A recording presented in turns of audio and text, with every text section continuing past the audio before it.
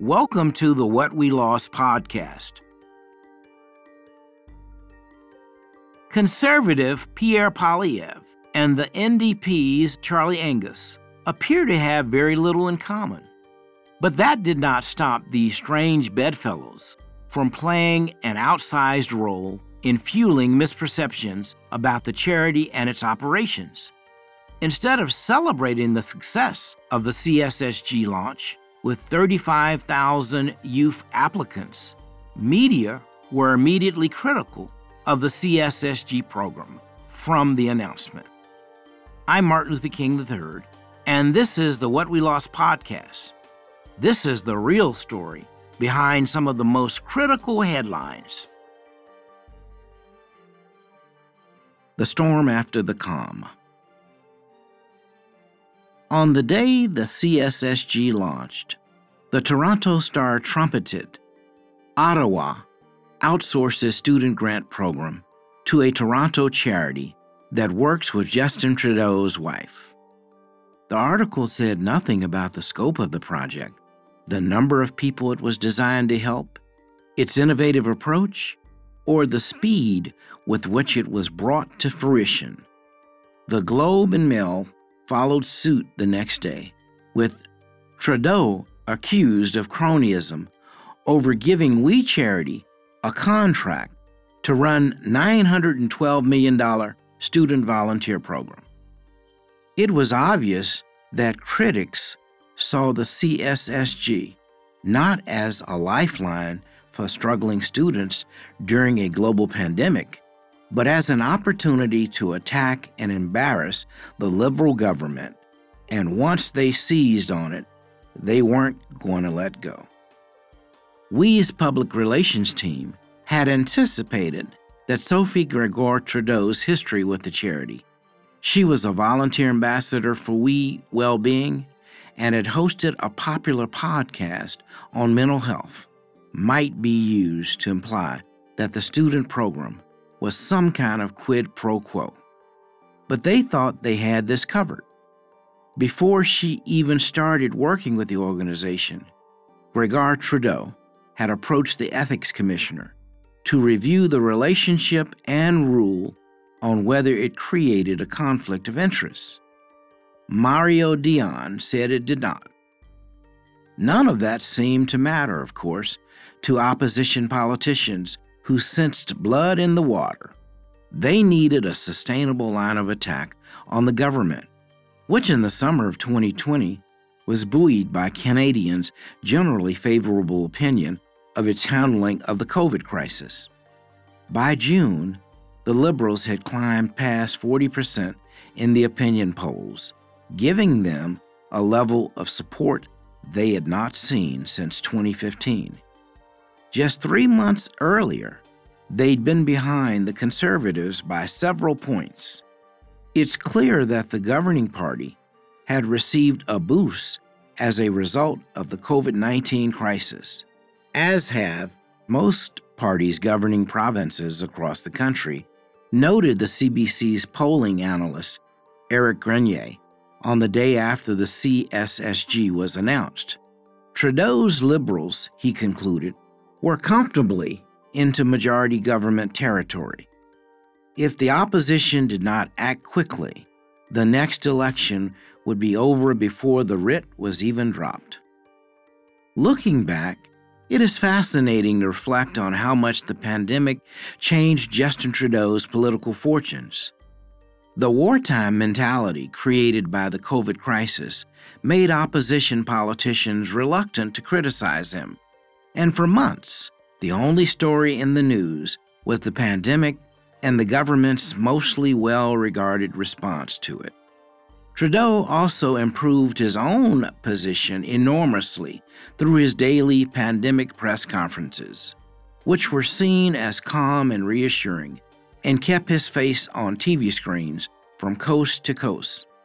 Meanwhile, the economy was showing signs of recovery, and the mitigation efforts appeared to be working to slow the spread of the virus.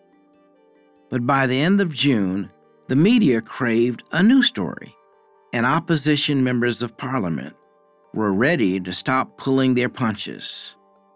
The Gregor Trudeau issue was the starting point, but it soon gave way to a broader narrative about a sweetheart backroom deal involving the Kilburgers, Trudeau, and Finance Minister Bill Morneau, all of whom in the media's telling of it were close personal friends. According to this fictional narrative, Trudeau himself chose We Charity to run the CSSG as a thank you to the Kilburgers for boosting his wife's profile. Or he did it because We Charity was on the verge of bankruptcy and he wanted to bail out his pals. Or maybe it was because the Kilburgers had been using We to funnel money to Trudeau's mother and brother for years.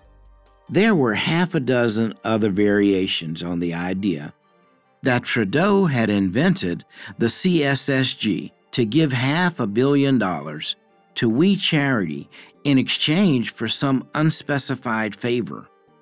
Ultimately, the details didn't really matter. It was the idea of a cozy relationship that the opposition wanted to make stick. Strange bedfellows. Certain members of Parliament played an outsized role in fueling misperceptions about the charity and its operations. Chief among them, Conservative Pierre Poilievre and the NDP's Charlie Angus. They are widely viewed as two of the fiercest partisan voices in their respective parties, and they set about attacking the charity in a highly politicized, hostile manner, usually reserved for government ministers and party officials. As the soon-to-be-called We Charity scandal unfolded, Angus and Poilievre led parliamentary committee hearings, appeared at press conferences, and booked time on political shows to make their case. And they took to social media with a flurry of tweets. Over the next few months, they would each post about We Charity 70 to 80 times. They did not act in concert, but they certainly fed off each other. Strange bedfellows in relentless pursuit of a shared enemy. Poilievre was first elected to Parliament for the Ottawa riding of Nepean-Carleton in 2004, when he was just 25, a prominent and outspoken figure during the Stephen Harper years. He was Minister for Democratic Reform and Minister of Employment and Social Development, and in opposition, he has been the finance critic and jobs and industry critic. He views himself as a champion of the free market and an enemy of government handouts. To see him in action is to know that he relishes attack and is not shy about courting controversy. Back in 2008, for example, just hours after Harper offered a formal apology to residential school survivors, Poilievre told an Ottawa talk radio show that he wasn't sure Canada was getting value for the compensation being paid to former students. My view, he said, is that we need to engender the values of hard work and independence and self-reliance. Although he's found himself in hot water multiple times throughout his career, Poilievre has also been lauded by his peers for his effectiveness at pressing the party in power. In 2021, in the Hill Times newspaper's annual Political Savvy survey, he was voted the best public speaker, the most effective conservative member during question period, and the best opposition MP in media scrums. It would be hard to imagine a more extreme foil for Poilievre than Charlie Angus, a punk rock musician and activist turned politician. Angus was first elected to Parliament for the Northern Ontario riding of Timmins, James Bay in 2004, the same year Poilievre became an MP. He won that first election by just 613 votes, but 2 years later, He was reelected by a margin 10 times that size. So he knows how to get attention and keep people focused on his message. A self-declared defender of underrepresented and marginalized communities, Angus has advocated for a host of left-leaning priorities, ranging from a higher minimum wage to more affordable housing to tighter environmental regulations. During his almost 2 decades in office, he served as the NDP's critic and spokesperson on a long list of files, including heritage, agriculture, public works, and indigenous affairs. This has made him one of his party's most prominent members of parliament. He is also one of its most profane. On Twitter, he has referred to those he disagrees with as fuckers, jackass, a smug, mean, aloof ass, and an irresponsible idiot. That last zinger was directed at Poilievre. To the casual eye, Angus and Poilievre couldn't be more different, but in many respects, they're cut from the same cloth. Both men are ambitious and have their eyes on leadership roles in their respective parties. Angus even jockeyed to replace Thomas Mulcair as NDP leader in 2017, only to fall short in the final weeks of the campaign. Both he and Poilievre are career politicians who seem to believe the old adage about there being no such thing as bad publicity. They both like to fight their battles in the court of public opinion, whether that's through traditional media outlets like newspapers and TV or social media platforms like Twitter. And they both exhibit a willingness to abandon the party platform and sometimes the truth when it serves their purposes. Poilievre's claim that the civil service should have delivered the CSSG on its own is at odds with the long-held conservative belief in public-private partnerships. Angus's antagonism toward the CSSG was even more off-script, given the program's emphasis on reaching at-risk populations, helping students financially, and serving the nonprofit sector, exactly the kind of government intervention the progressive politician usually champions. What's more, his own children had been involved in the We School service learning program and had participated in Me-to-We trips to Nicaragua. During Craig and Mark's later appearance before the FINA committee, Angus said the program had changed his kids' lives. My oldest said that set her on a course for human rights activism, he noted, and yet that didn't deter him from contributing to the downfall of the charity. What seems clear is that Poilievre and Angus saw the CSSG scandal as an opportunity to get at Justin Trudeau.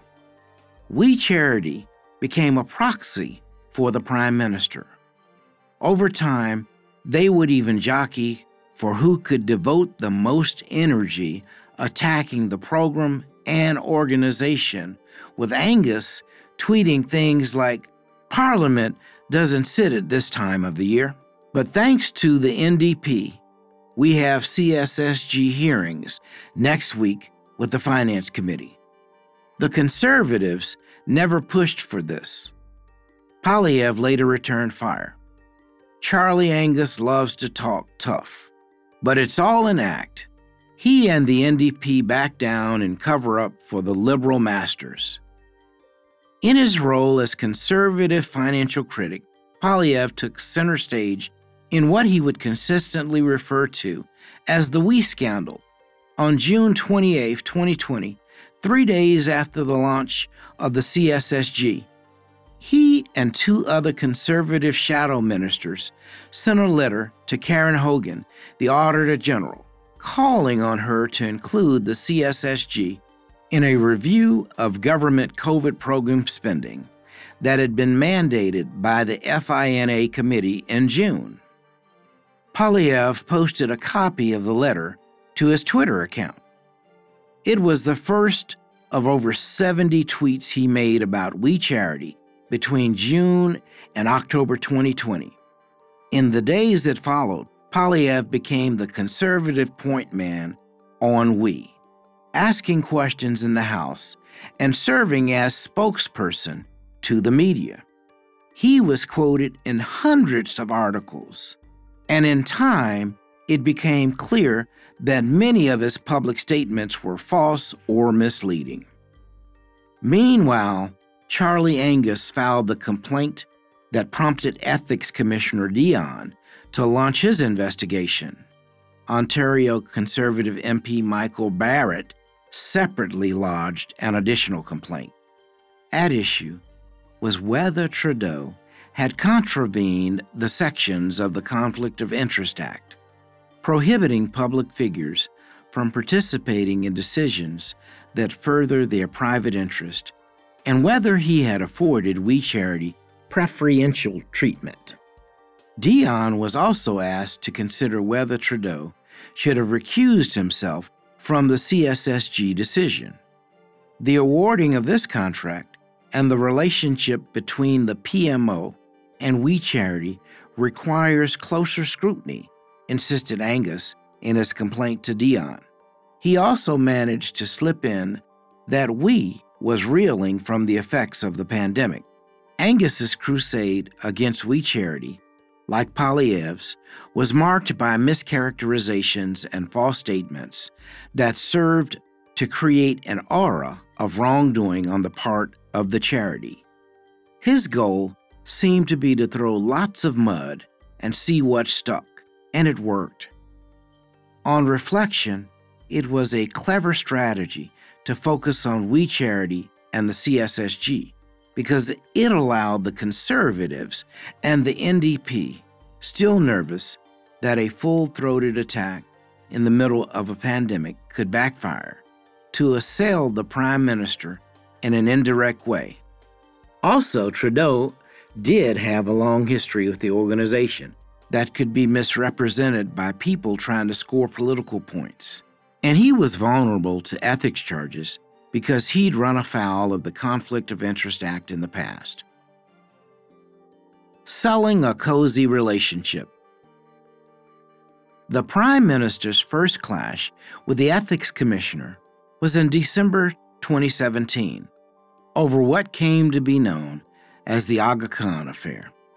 In that instance, Commissioner Mary Dawson, Mario Dion's predecessor, found Trudeau to be in conflict for accepting vacations and flights from the Aga Khan, the leader of the Ismaili Muslim sect and a billionaire philanthropist with deep ties to Canada.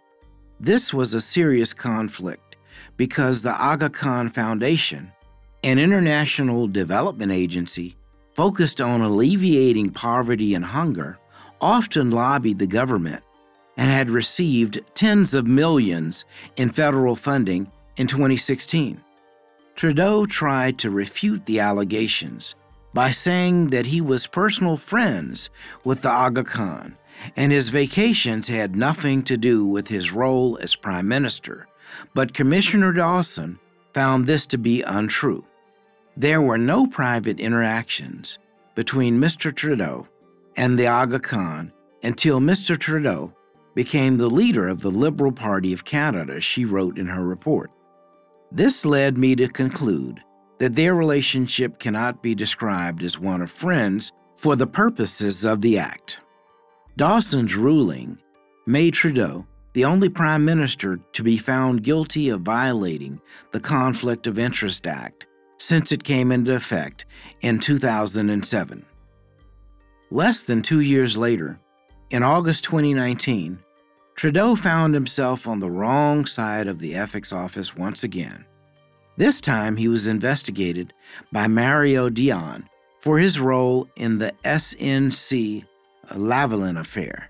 Specifically, Dion looked at whether the Prime Minister had improperly pressured his Attorney General, Jody Wilson-Raybould, to resolve a corruption case against the Montreal-based engineering firm using a deferred prosecution agreement. Such an agreement would help SNC-Lavalin escape criminal prosecution for allegedly paying millions of dollars in bribes to Libyan government officials between 2001 and 2011. In this case, Dion concluded that Trudeau had made flagrant attempts to influence Wilson Raybould, both personally and through intermediaries, and that he'd once again violated the Conflict of Interest Act. The authority of the Prime Minister and his office was used to circumvent, undermine, and ultimately discredit the decision of the Director Public Prosecutions, Dion wrote, as well as the authority of Miss Wilson Raybould as the Crown's Chief Law Officer. After Dion's report was released, the opposition attempted to interest the RCMP in a criminal investigation, but that went nowhere. Ultimately, Trudeau got away with another slap on the wrist. You almost have to admire the way the Prime Minister is able to skate free of serious ethical lapses that would sink the career of most other politicians. In my view, that is partly because of his unflappable manner. He shrugs and smiles, admits wrongdoing. "I take responsibility for the mistakes that I made," he said in the wake of the SNC-Lavalin affair, and moves on. In the face of several scandals, cabinet resignations, a worldwide pandemic, economic catastrophe, and other enormous challenges, he continues to exude a calm optimism that is appealing to many. And in Canada and around the world, he displays a charm and celebrity-like magnetism that attracts a lot of fans. Plus, he loves a photo op. All these traits made him particularly well-suited to We Charity, which benefited from his involvement on the We Day stage. Trudeau had made We Day appearances even before he was elected Prime Minister, and once in office, he spoke at We Day Ottawa, We Day United Nations in New York City, and We Day Canada on Parliament Hill. This last event was part of the country's sesquicentennial celebrations, as was the We Are Canada campaign, a 15-part series that featured Trudeau and several other notable Canadians encouraging young people to volunteer for causes like environmentalism, science and technology, and truth and reconciliation. But after the CSSG hit the headlines, critics were quick to cast his previous We involvement in a negative light. For example, the National Post called the Canada 150 video a campaign-style production that doubles as a promo for the charity. In the same article, Manitoba Conservative MP Candice Bergen was quoted as saying the video was proof that We works for Trudeau and Trudeau for them. Critics can justifiably argue that it was naive of both the Kilburgers and the Prime Minister to think that they could share a stage and engage in high-profile photo ops without it coming back to bite them. Once the We Charity scandal took hold, it was difficult to find a newspaper that wasn't featuring images of the Trudeaus and the Kilburgers on the We stage, appearing for all the world like the best of friends.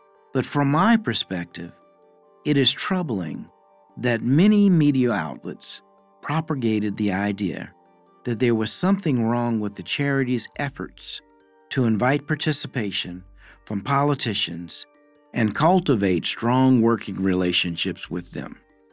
We Charity relied on donations and goodwill, and it was smart to court the support of influential people who could amplify its message. Why would the charity invite the Prime Minister to the We Day stage? Because he was the Prime Minister. Almost any charity in Canada would be thrilled to have the Prime Minister attend an event. Why did We Charity film a video that included the Prime Minister encouraging young people to volunteer? Same answer. And why ask Sophie Gregor Trudeau to host a podcast? Because like many spouses of heads of state, she had a platform that allowed the charity's messaging regarding youth mental health to reach a larger audience. So the shock and surprise expressed by some critics at the fact that we welcome the participation of the Trudeaus and other prominent members of government has always struck me as manufactured outrage. There's no question that the Kielburger brothers and the Prime Minister had a lot in common. They were close in age, interested in the same issues, shared a global perspective, and yes, enjoyed the spotlight. But it's equally true that the relationship was inflated by the media and opposition MPs for partisan reasons. The Kielburgers were not friends with the Prime Minister in any traditional sense of the word. They didn't have his phone number or email address, never dined or socialized with him, and didn't get invited for cottage weekends at Harrington Lake. The relationship with Bill Marno ran a little deeper. Marno was the Member of Parliament for Toronto Centre, the riding where we was headquartered. One of his daughters, an extraordinary woman named Grace Achan, who was kidnapped and held captive by the Lord's Resistance Army in Uganda for 8 years before escaping, moving to Canada, and joining the Murno family, worked at Meadowee for a period of time. And in 2017, Murno's wife and daughter visited We Villages projects in Kenya. And later that year, Murno traveled with his family to projects in Ecuador. Murno's wife, Nancy McCain, yes, of the French fry McCains, is a well-known philanthropist. That, and not the fact that Murno was finance minister, was what prompted We Charity to view her as a potential donor. Because the organization thought it might benefit from having her see its international work firsthand, the family was not sent a bill for portions of these trips. It wasn't unusual for We, like countless other charities, to comp local hosting at project sites for influential people if there was a decent chance that a visit might yield a sizable donation. It worked in this case. McCain eventually donated approximately $100,000 to We Charity. It also isn't unusual for MPs and their constituents to have relationships. In fact, it is the role of an MP to know his or her constituents and take their views into account. Marno called the brothers by their first names and was invited to tour the We GLC, and he and McCain once hosted Craig and his wife for lunch at their home. Over time, a relationship of mutual admiration and respect developed, and this was the context in which Craig wrote to Murno and his wife in April 2017 to tell them that he would soon become a father. In his email, wrote Dion, Mr. Kielburger wrote that Mr. Murno and Miss McCain were among the first to know the news and expressed his gratitude for the many wonderful friends and family to impart parenting advice. This and other overtures led Dion to conclude that this relationship was a kind of friendship. In hindsight, the charity should have been more wary about engaging with politicians and the optics around such interactions. I see that as a former board member. But Canadians may be surprised to hear that contrary to the impression given in the media, We Charity never relied heavily on government funding. This is why, unlike many other charities of similar size and scope, it did not have a dedicated government relations officer. In 2019, government grants made up just 2.4% of We Charity's revenue. The year before that, it was 3.7%. By comparison, the Canadian charity Right to Play took in $18.75 million in government grants in 2020, or 38.1% of its revenue. And Plan International Canada received more than $43.5 million in government grants, representing 18.1% of its annual budget for 2020. I offer this not as an excuse, but to help explain why the Kilburgers and many others within the organization did not immediately see their interactions with politicians as being a potential lightning rod. In any event, Trudeau, Murnau, and the Liberals were certainly not alone in receiving warm welcomes from we and the Kilburgers. A former staff member who worked in the charity's executive office told me how, in advance of every We Day's season, the organization would invite everyone from the Governor General and the Prime Minister to premiers and local mayors to offer greetings at the start of the celebrations. It was completely irrelevant what party people belonged to. The same approach was typically followed for We Days in the U.S., where polarization, as everyone knows, is even more pronounced. In fact, although the whole We Charity scandal hinges on the idea of a cozy relationship between the Kilburgers and members of the Liberal Party, the reality is that the organization was applauded, approached, and accessed by politicians of all stripes, including leaders within the Conservative and NDP parties. In its dozen-year history, We Day welcomed to the stage such diverse political figures as Alberta NDP Premier Rachel Notley, Manitoba Conservative Premier Brian Pallister, and Manitoba NDP opposition leader Wab Kinew. Trudeau and his wife were not the only First Family to be involved with the organization. Ben Mulroney, son of former Prime Minister Brian Mulroney, and one-time presenter on CTV's E-Talk, hosted the first We Day in 2007. Mulroney went on to host 4 more We Days, even taking up that role for the primetime We Day broadcast on CTV. Although former Prime Minister Stephen Harper declined his invitation to We Day each year he was in office, his wife, Laureen, hosted a We Day after-party at 24 Sussex Drive in 2013. Former Conservative leader Aaron O'Toole, who headed his party during the We Charity scandal, was also a stalwart We backer.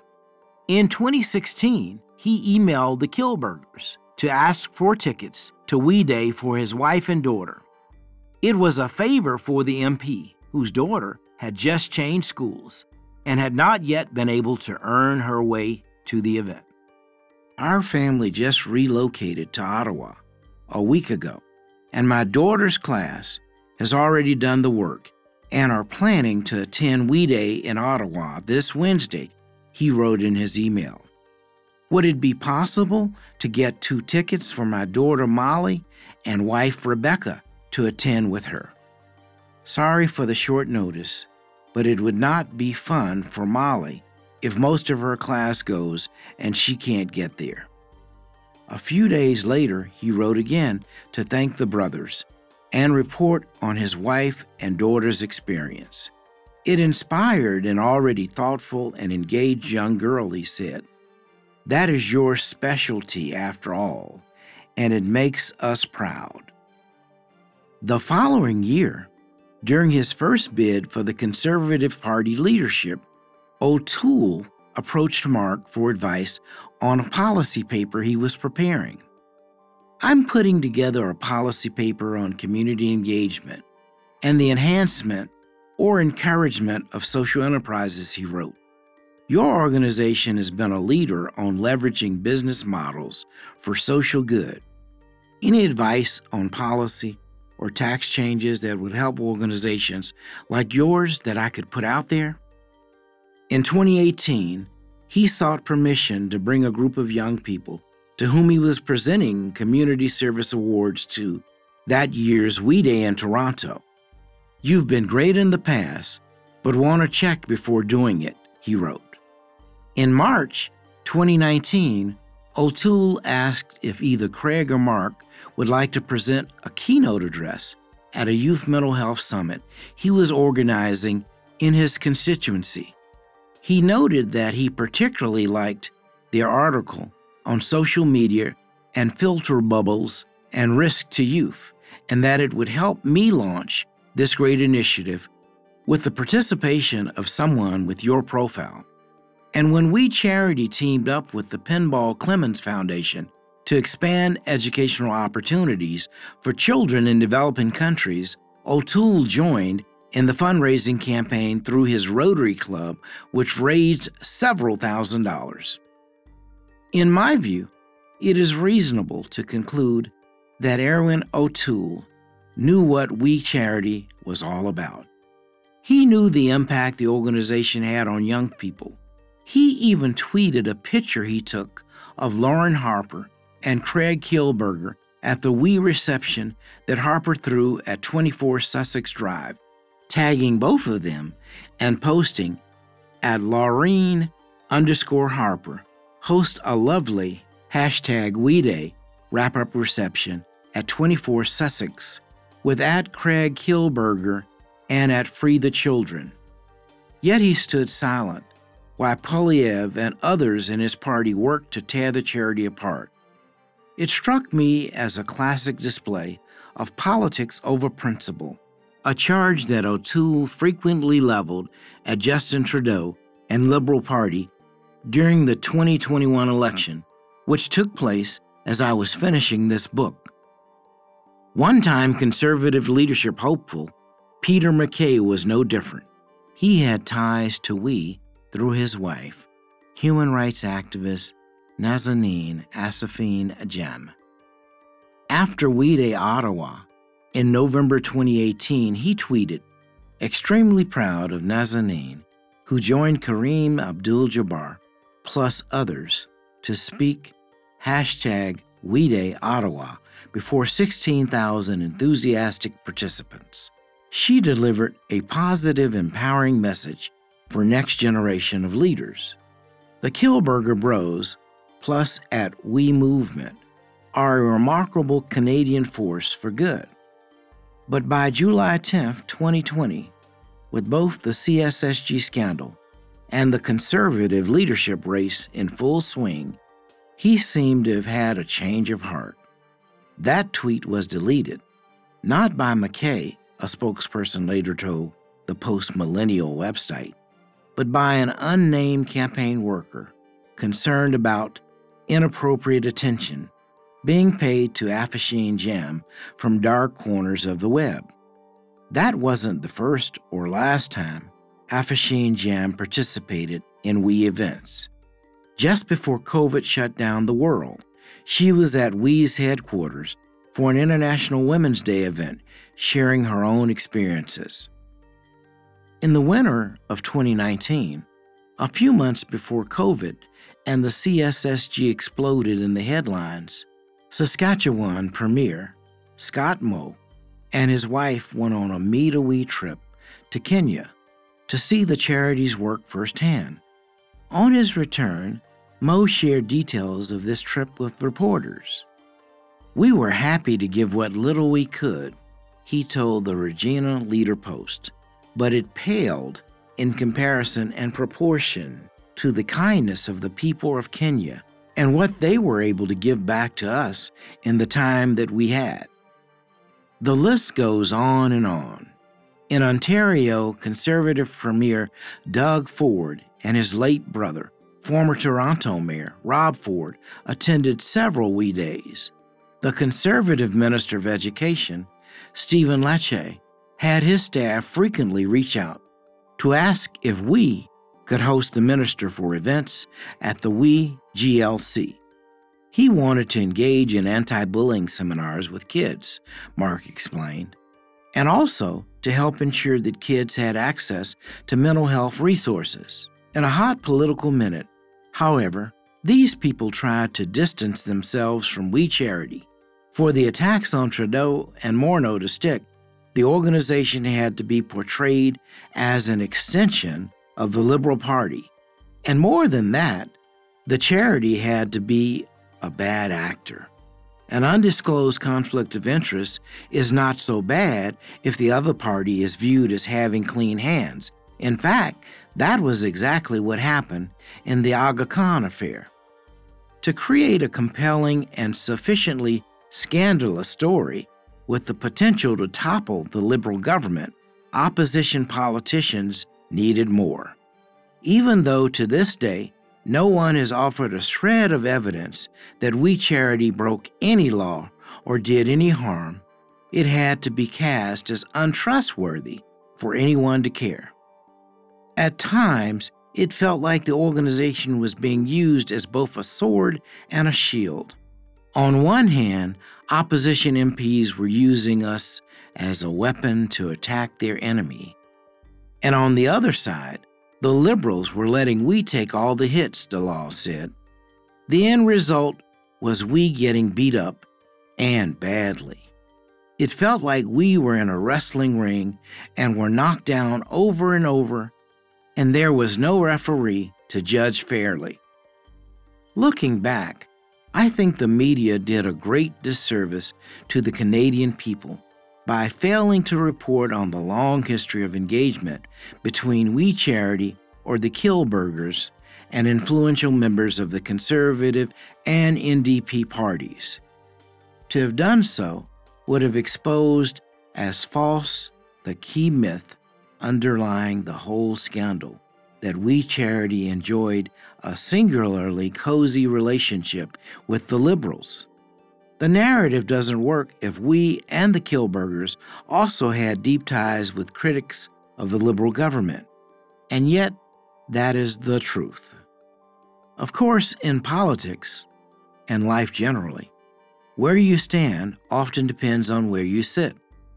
The fact of the matter is media and opposition parties could have spun a tale of cronyism no matter who was in power. If O'Toole had been Prime Minister, I have little doubt the Liberals would have been just as vicious in denouncing the cozy relationship that allowed him to ask the Kilburgers for favors for his daughter or advice on policy regarding social enterprise. They would have painted O'Toole as having a track record of reciprocating by donating to support We Charity's work. Instead of focusing on Gregor Trudeau's podcast about mental health, the politicians might have cried foul about Peter MacKay's wife speaking about her human trafficking charity at We Day. Instead of criticizing Liberal insider Bill Morneau for traveling to Ecuador, the opposition might have featured pictures of influential conservative Scott Moe building schools in Kenya. And if the NDP were in power, Liberals might have been up in arms about the fact that Charlie Angus had once said, We Charity changed the lives of his children. He must be trying to return the favor. At a minimum, Angus would presumably have refrained from telling the press that the appointment of We stinks of cronyism. The bottom line is that We Charity was agnostic when it came to politics. It cared only about impact and support for the students, teachers, and international communities it served. Michelle Douglas, the former chair of We Charity's Canadian board and a retired civil servant, later confirmed this during her testimony before the FINA committee. It was always our view, at least on the board of directors, that we were indeed nonpartisan, which had the potential of engaging any government, provincial, municipal, or federal, she said. Certainly, I did not see us as multi-partisan, but rather nonpartisan as an organization. When I asked Craig why the organization had invited politicians onto the We Day stage, he answered with an idealism that seemed out of place given everything that had happened. The purpose of We Day was to encourage youth to serve. We invited activists, artists, entrepreneurs, and yes, politicians on stage as role models to encourage students. Politics is supposed to be about bettering your community. Craig's idealism aside, we all knew that at the end of the day, politics can be a dirty game. What makes this situation different, though, is that politicians, aided in part by the media, allowed the game to spiral out of control. And in the process, a lot of non-elected people got hurt. Millions of children in Canada and around the world have lost benefits and life-saving support. Teachers have been robbed of tools to help nurture a generation of active citizens, and tens of thousands of WE staff and participants in volunteer trips now may think twice before listing WE on their resumes. Our representatives have an obligation to contain the collateral damage from partisan squabbles, and they need to be held accountable for their failure to even acknowledge the damage they caused. Self-inflicted wounds. The narrative of a particularly tight relationship between we and the Liberal Party was also fueled by a series of unforced errors by the government and the charity. For example, when Bardish Chagger, the Minister of Diversity and Inclusion and Youth, was asked at a daily COVID briefing on June 25th about Sophie Gregoire Trudeau's involvement with the charity, she offered a convoluted response that sounded evasive. I would have confidence that the department has done all the checks and balances to ensure that everything will be successful, she said, and will work for the young people that we are here to represent. She failed to point out that Gregoire Trudeau's role had already been cleared by the Ethics Commissioner. In fact, many of the issues that would soon form the basis of the We Charity scandal could have been easily addressed that day by Minister Chagger as she made her media rounds in support of the announcement. Instead, she neglected to correct journalists who said the program's price tag was $912 million. It was actually a maximum of $543 million. The higher figure came from a single line in a background document provided to the media in April 2020, when the Prime Minister announced a suite of student support mechanisms to be rolled out in response to the pandemic. This erroneous number, which came as a total shock to We Charity, quickly stuck with journalists and opposition politicians alike, tagging the CSSG as the billion-dollar program. Conservative MP Michael Barrett, for one, railed that Justin Trudeau handed almost $1 billion contract to We Charity, and as late as March 2021, Charlie Angus was still using the figure. When we end up in a situation in the middle of a pandemic in which $900 million is awarded to a group that has deep ties to the Trudeau family, the obvious question is why that did not raise flags in the Prime Minister's office. Chagger also let stand assumptions on how the money would be spent. She failed to explain that the vast majority, $500 million, would simply flow through We Charity on its way into the hands of students. Most critically, she did not correct the narrative that suggested the organization was being paid to administer the program. In reality, any funds going to We Charity were simply cost reimbursements. It was a disaster because Minister Chagger didn't seem equipped to speak to or answer questions about the program or the financials, Dalal recalled. It was very frustrating because we had flagged these issues to them during the contract negotiations and leading up to program launch. We said, you need to point to the Ethics Commissioner's findings regarding Sophie Trudeau. You need to explain that we are only administrators of the program, which was designed by you, and that we will be working with many nonprofits to launch and execute the program. We kept asking, can we make this really clear? And unfortunately, it just did not happen. Matters were being made worse by the government's insistence that it should have a stranglehold on all public communications about the program.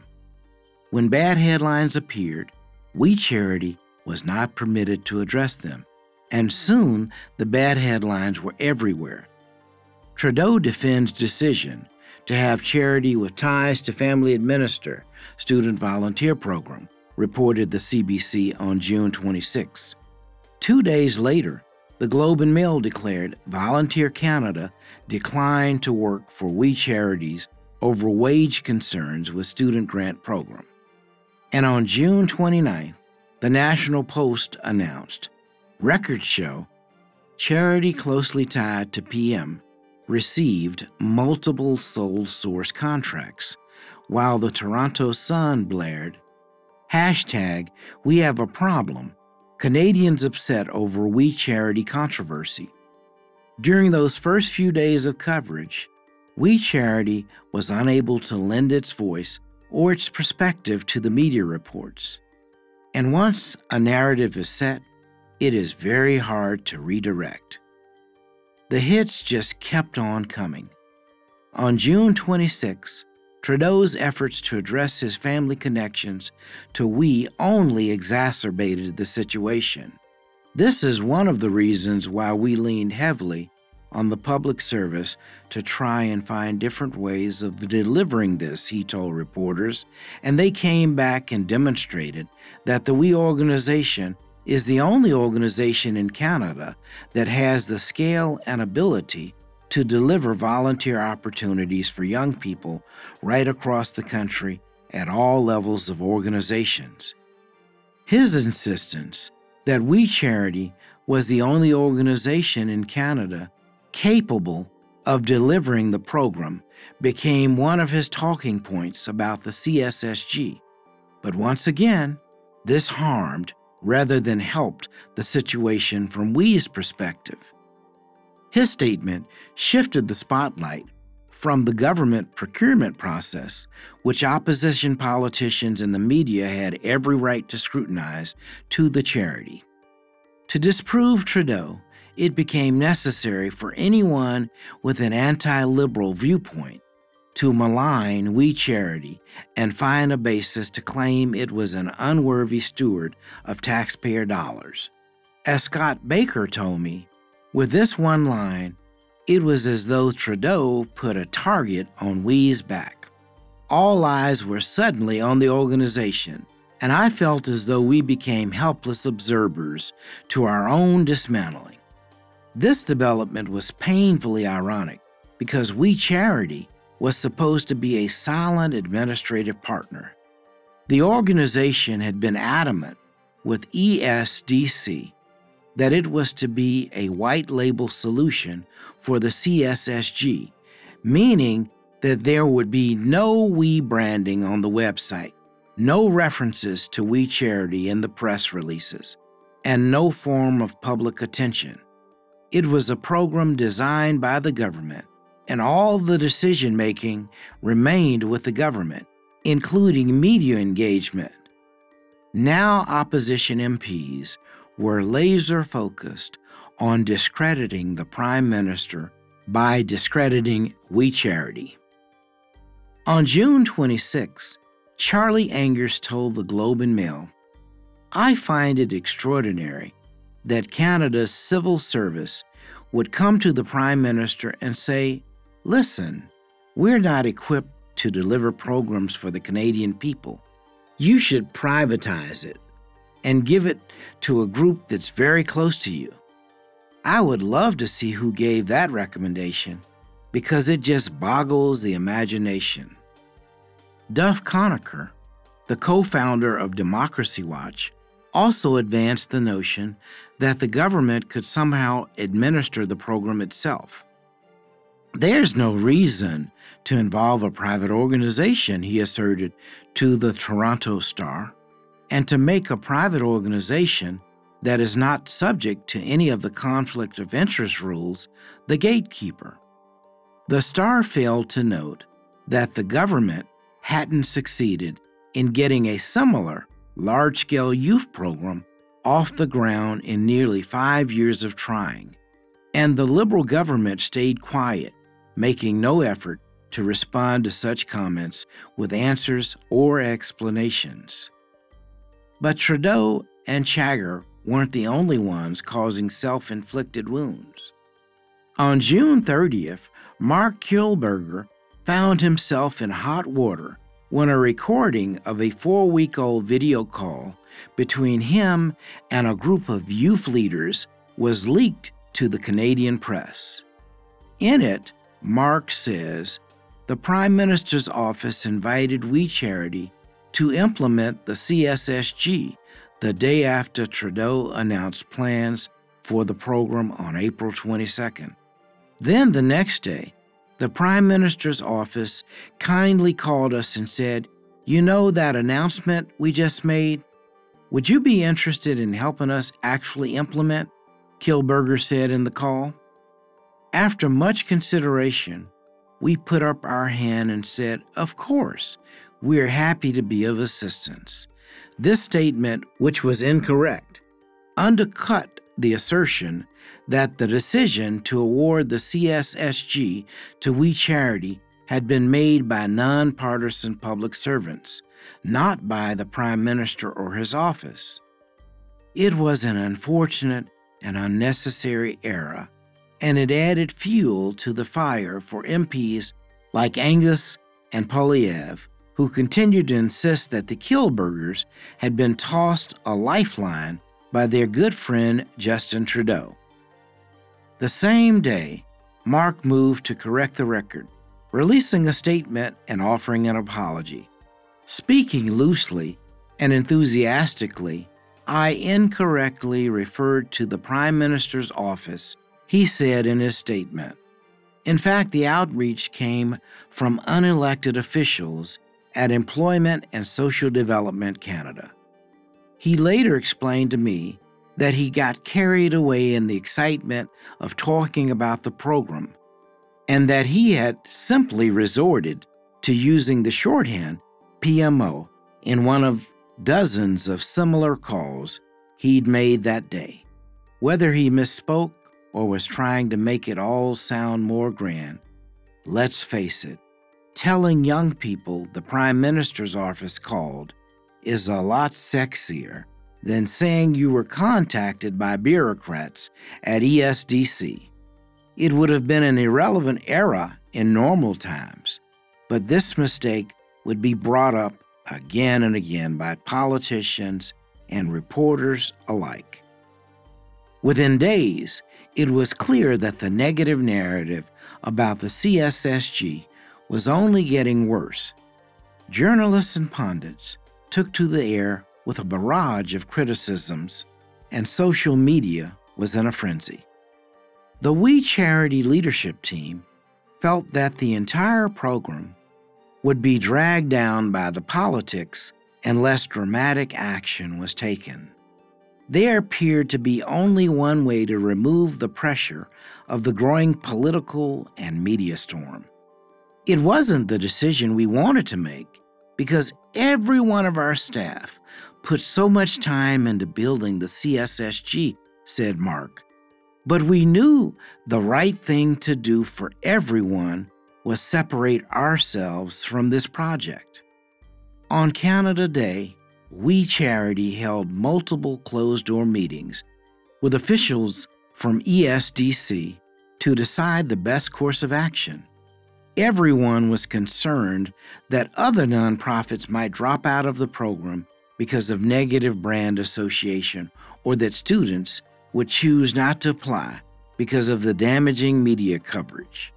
The charity wanted assurances from the civil servants that the program would continue even if we wasn't involved, and it got that. So on July 3rd, 2020, it was officially announced that the government itself would administer the program. In a statement to the media, Chagger stated, that it was a mutually agreed upon decision and that the government wanted to ensure that those who had already applied were not adversely affected. Our government's objective remains to connect the skills and abilities of young people with service opportunities to help heal their communities. We Charity also released its own statement.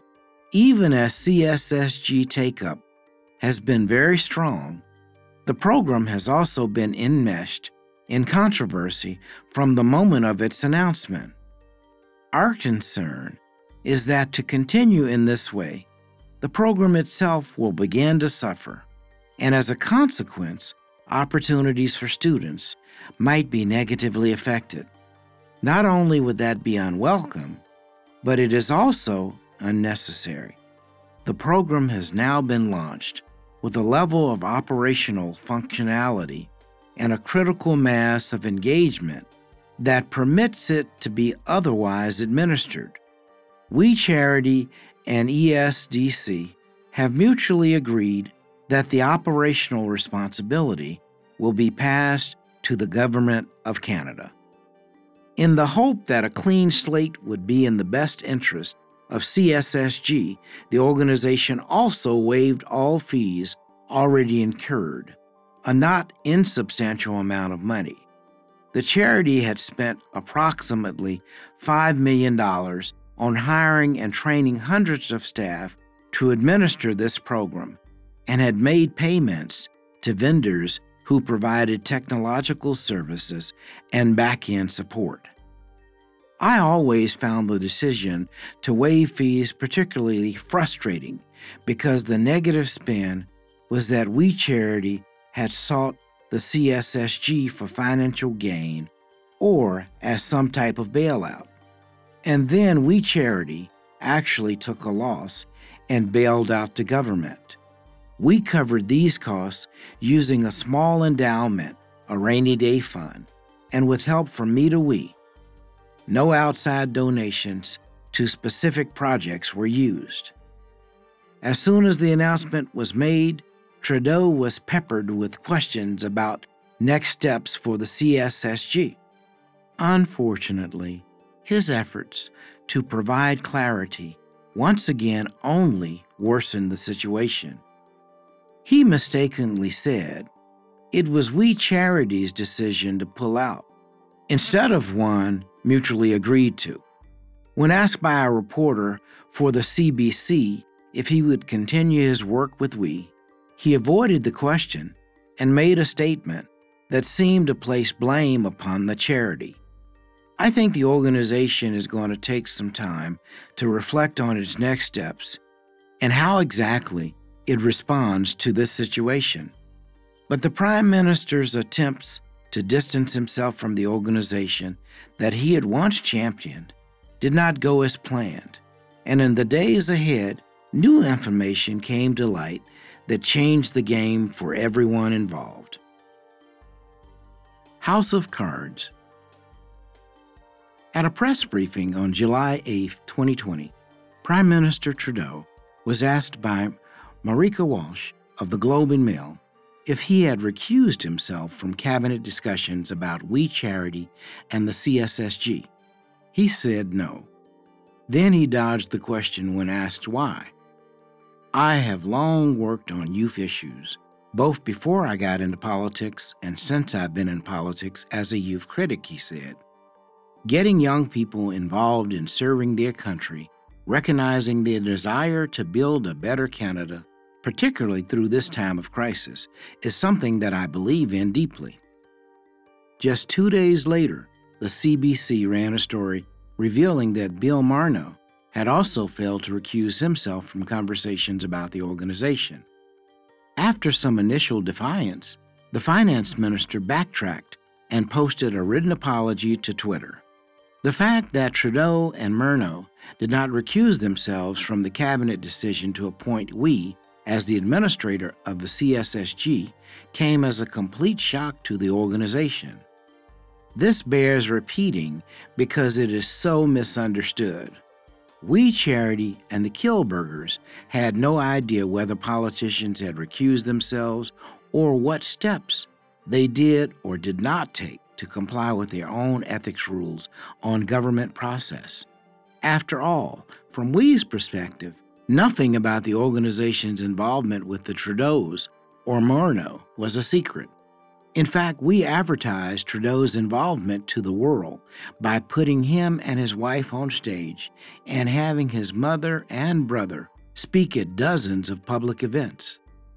Similarly, We Charity was proud that the Murno McCains were donors and had visited international projects. The hope was that they would tell everyone who would listen about their experiences. That was the point. For everyone at We, the assumption was that all government rules were followed, and those who should have recused themselves did. No one asked anyone at We for an opinion about whether Trudeau and Murno should recuse themselves, and no one at We offered one. And that is precisely as it should be. In a 1-2 punch, We Charity learned from the press at around the same time that the CSSG was a sole source contract. This also came as a complete surprise. The organization had been told by various civil servants that they were asking other groups to submit proposals to deliver part or all of the program. In testimony before the FINA committee, Wernick and others would later explain that they had explored multiple options but finally determined that no other group had the capacity to administer the CSSG. Due to the tight time frame and the lack of viable options, the civil service asked only We Charity to submit a formal proposal. Unlike We, which had no idea it was entering into a sole source contract, the cabinet members making the decision could of course have learned of this fact. Looking back, it is mind-boggling to me that in addition to failing to recuse themselves, both Trudeau and Murno did not ask, did not care, or did not perceive how a sole source contract might appear to the public or be exploited by opposition parties. In any event, their failure to hold up a stop sign and demand additional proposals from ESDC was catastrophic for We Charity. As both a board member and in the course of writing this book, I have been surprised by the number of people, including those who continue to be supportive of We Charity, who suggest that the organization was foolish not to see a conflict of interest issue coming. How did we not make sure there was no conflict when dealing with the government? Did the Kilburgers just miss this conflict because they were in a rush? Was the board asleep at the wheel? Perhaps we should have had someone experienced in government procurement issues in the room. As a lawyer who spends a lot of time thinking about and advising companies on conflict of interest issues, I find these questions both vexing and confusing. Let's be clear, entities and individuals have an obligation to monitor and, where necessary, disclose their own conflicts of interest. So I would have been concerned if someone within We Charity had an undisclosed conflict because she was, for example, running an unrelated nonprofit that would benefit from volunteer hours through the CSSG.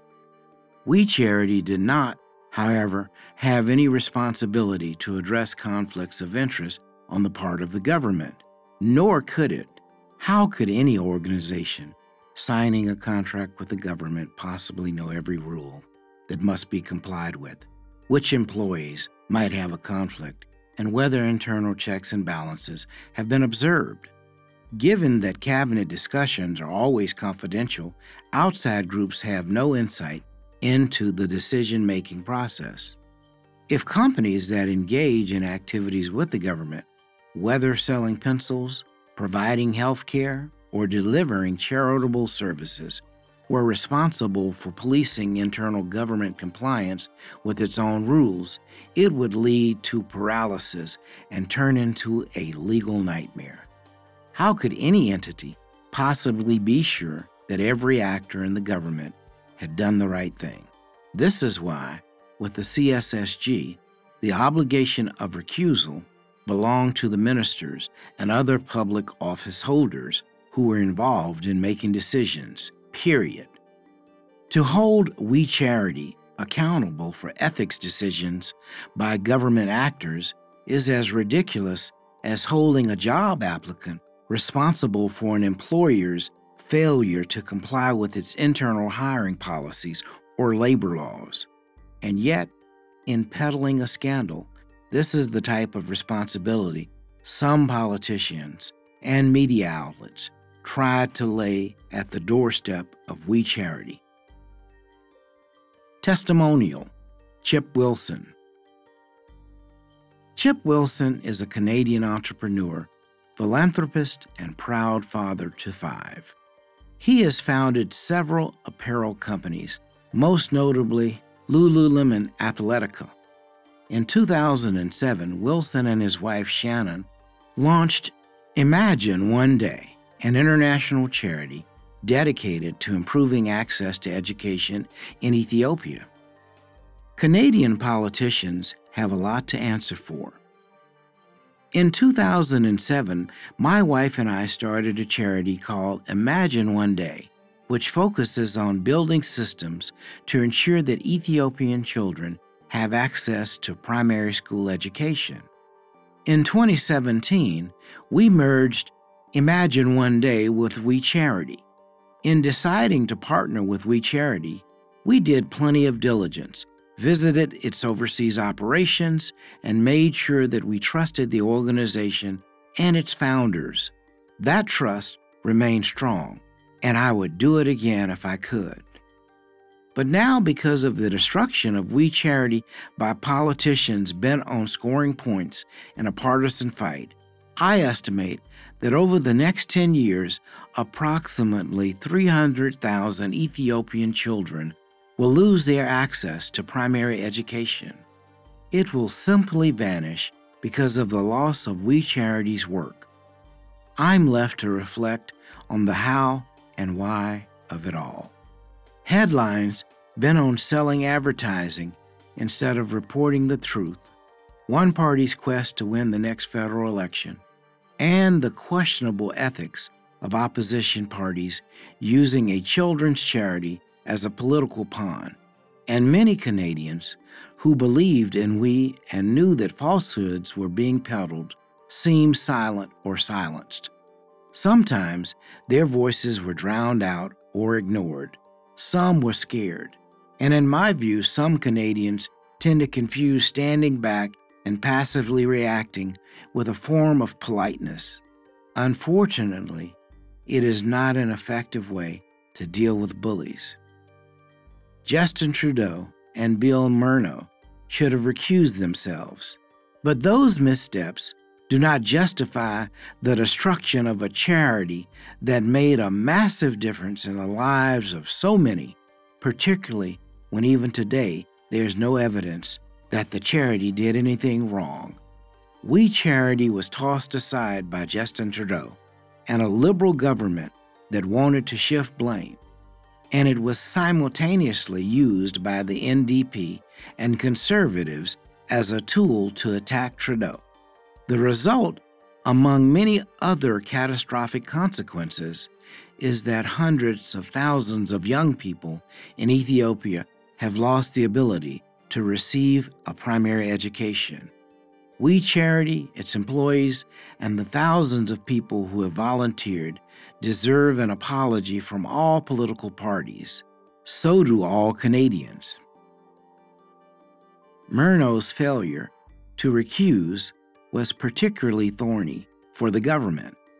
Things only grew worse when Brian Lilly published a story about the Murno family Ecuador trip in the Toronto Sun on July 11th. It's getting harder to tell where the Liberal Party of Canada ends and We Charity begins, Lilly wrote, before suggesting that it might be easier to ask which top Liberals didn't have a connection to We than which did. The article also included a quote from Murnau's spokesperson, Pierre Poilievre Herbert, insisting that the Murnau family covered all associated costs and expenses. This statement turned out to be inaccurate. 11 days later, Murnau told the FINA committee that while preparing for his testimony, he realized Mitawi had not charged him for some of the expenses associated with his family stay. His office, he said, had asked Mitawi for an invoice. The cost of lodging, food, and in-country transportation were in the range of $13,000, but Murnau's team twice asked we to raise the tally to the highest possible amount someone could pay for such a trip. The Murnau-McCain family had stayed for a shorter visit than was typical, but his office wanted a total with no deductions for the excluded days or any other discounts whatsoever. It probably seems unusual to most Canadians to dramatically overpay for a trip, but this request was likely made to avoid future issues with the Ethics Commissioner. The morning of his FINA appearance, Murnau wrote a check for $41,000, the maximum possible amount. The money was paid to We Charity rather than Me to We, with the social enterprise eating the cost for the benefit of the charity. And no, the minister did not receive a tax receipt. Meanwhile, even though We Charity had stepped away from the CSSG, the media's interest in the organization did not subside. In fact, the number of media requests grew exponentially in the aftermath of Trudeau's non-recusal admission. On a single day in July, 4 different CBC reporters contacted We for comment on a variety of stories, as did dozens of other journalists from news outlets across Canada. In the days, weeks, and months that followed, the organization's small public relations team, a fraction of its usual size because of the COVID layoffs, was pushed to its limits, responding to over 5,000 media requests, many with deadlines of only a few hours. Even if we had the staff at the time, our PR team was never built to be a crisis communications department, Craig explained. Their focus has always been to share positive news with the public, like We Day celebrations and impacts being made in partner communities overseas. And soon, the media had a new angle on We's relationship with the Trudeaus. On June 26, in response to a question from CBC journalist Janice McGregor regarding Trudeau's family member appearances at We Days, the charity stated that it has never paid honorariums to anyone in the family, although it has covered Sophie Gregor Trudeau's travel cost. As it turned out, there were 2 problems with this statement. First, it was an overly technical answer. The organization should have proactively acknowledged that while the charity had not paid speaking fees, its social enterprise partner, Me to We, had paid honorariums to Margaret Trudeau and Alexander Trudeau for their participation at fundraising events that sometimes ran parallel to We Days. Second, and more troubling, it turned out that the accounting team at We Charity had mistakenly paid certain honorarium bills instead of Me to We. This error came to light when journalist Jess Brown said he had an invoice showing We Charity had paid an agency called Speaker Spotlight $7,000 to hire Margaret Trudeau for an event on October 20th, 2017. The mere fact of hiring public speakers is not an issue. Hospitals pay honorariums for celebrity golf tournaments and universities for lecture series, and countless charities pay celebrities to speak at gala dinners. We Charity did not typically rely on traditional fundraising vehicles like lotteries, telemarketing calls, street canvassers, or TV commercials, and instead found it more cost-effective and impactful to at times pay high-profile supporters to attend smaller fundraising events, engage with guests, and hopefully boost donations. Speakers and performers were never paid for appearing at We Day. That was viewed as privilege. Even big names like Selena Gomez, Jennifer Aniston, Demi Lovato, and Lily Singh, people who could command hundreds of thousands of dollars for appearances, were not paid other than being reimbursed in some cases for out-of-pocket expenses. Fundraising events, however, were different because they required additional commitments that were not always easy to secure for free. DeLaw, Craig, and Mark explained to me that when speakers were willing to appear at no cost, that was the preferred option. But those who typically charged for their services and were perceived as likely to boost fundraising at these ancillary events were given honorariums. It was a discretionary decision by We executive management. Other paid speakers at We fundraising events included well-known Canadians like astronaut Chris Hadfield, wheelchair racer and senator Chantal Petitclerc, and rapper Cardinal Offishall. If funding for speakers was available from corporate sponsors for specific initiatives run by We Charity, the bill was footed by those sponsors or included as part of the package cost of sponsoring an event. When funding was not available, Me to We would step in and pay to assist We Charity. This was the case with Margaret Trudeau. According to We Charity, between October 2016 and March 2020, she was hired to take part in 27 events, and for each of those, she provided an average of 3 to 5 extras per engagement, things like meeting and greeting donors and guests before and after events. For this work, she received a total of $180,000 in fees, or an average of $6,666 per engagement. The total expenses for those appearances, which included several international trips to the U.S. and the U.K., and covered things like flights, food, hotels, and car services, were just over $163,600.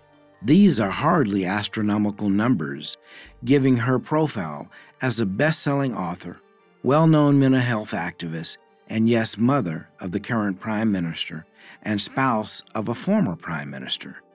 For his part, Alexander Trudeau was hired 9 times and received $36,000 or $4,333 per engagement to speak about his documentary films and environmental work.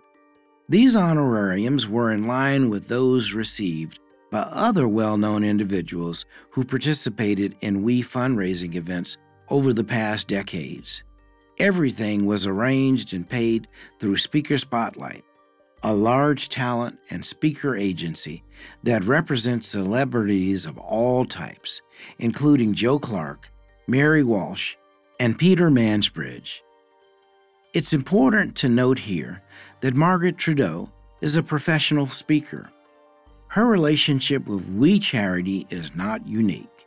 She has for decades accepted paid engagements from companies and organizations. Past clients listed on her Speaking Bureau website include the Economic Club of Canada, the Royal Inland Hospital Foundation, Northern Ontario Business, Pathstone Foundation, and App Dynamics, as well as many nonprofits that receive government funding, such as the Canadian Mental Health Association, the University of Ontario Institute of Technology, the YWCA, and McMaster University. She has also been engaged by corporations that do business with the government, such as Bank of Montreal. Although I don't know how much Margaret Trudeau is paid by these organizations, I think it is fair to assume it is in total many times greater than the amount paid to her by we. None of these entities are, to my knowledge, prohibited from working with government or from accepting federal funding. And I'm not aware of any public or private effort to investigate the extent to which these organizations have interacted with the Liberals over the years in which Justin Trudeau has been Prime Minister. The bottom line is that any scrutiny regarding Margaret Trudeau's speaking engagements for We Charity should have focused on whether her speeches created a conflict of interest for her son, and if so, whether he managed the conflict by recusing himself from the decision to award the CSSG to we. The charity had no say in that decision. But none of this mattered to politicians, pundits, and journalists looking for scandal. Coming back to the invoice, as soon as they saw it, we officials double-checked their records and realized a billing error had occurred for a set of fundraising events. Me to We should have paid Margaret Trudeau's speaking bureau, not We Charity. The organization immediately contacted Janice McGregor, the CBC reporter, who had been given the incorrect information, and offered a clarification. Reaction was swift. The media presented the news as a revelation with serious implications for the charity, Justin Trudeau, and the Liberal Party. Opposition politicians savored the moment, with Charlie Angus accusing the Liberals of thinking they could play Canadians for suckers, Conservatives calling it scandalous, and the Bloc Québécois calling for Trudeau to step down pending an investigation. Where it was possible to create the impression that even more dirt might exist, critics went for it.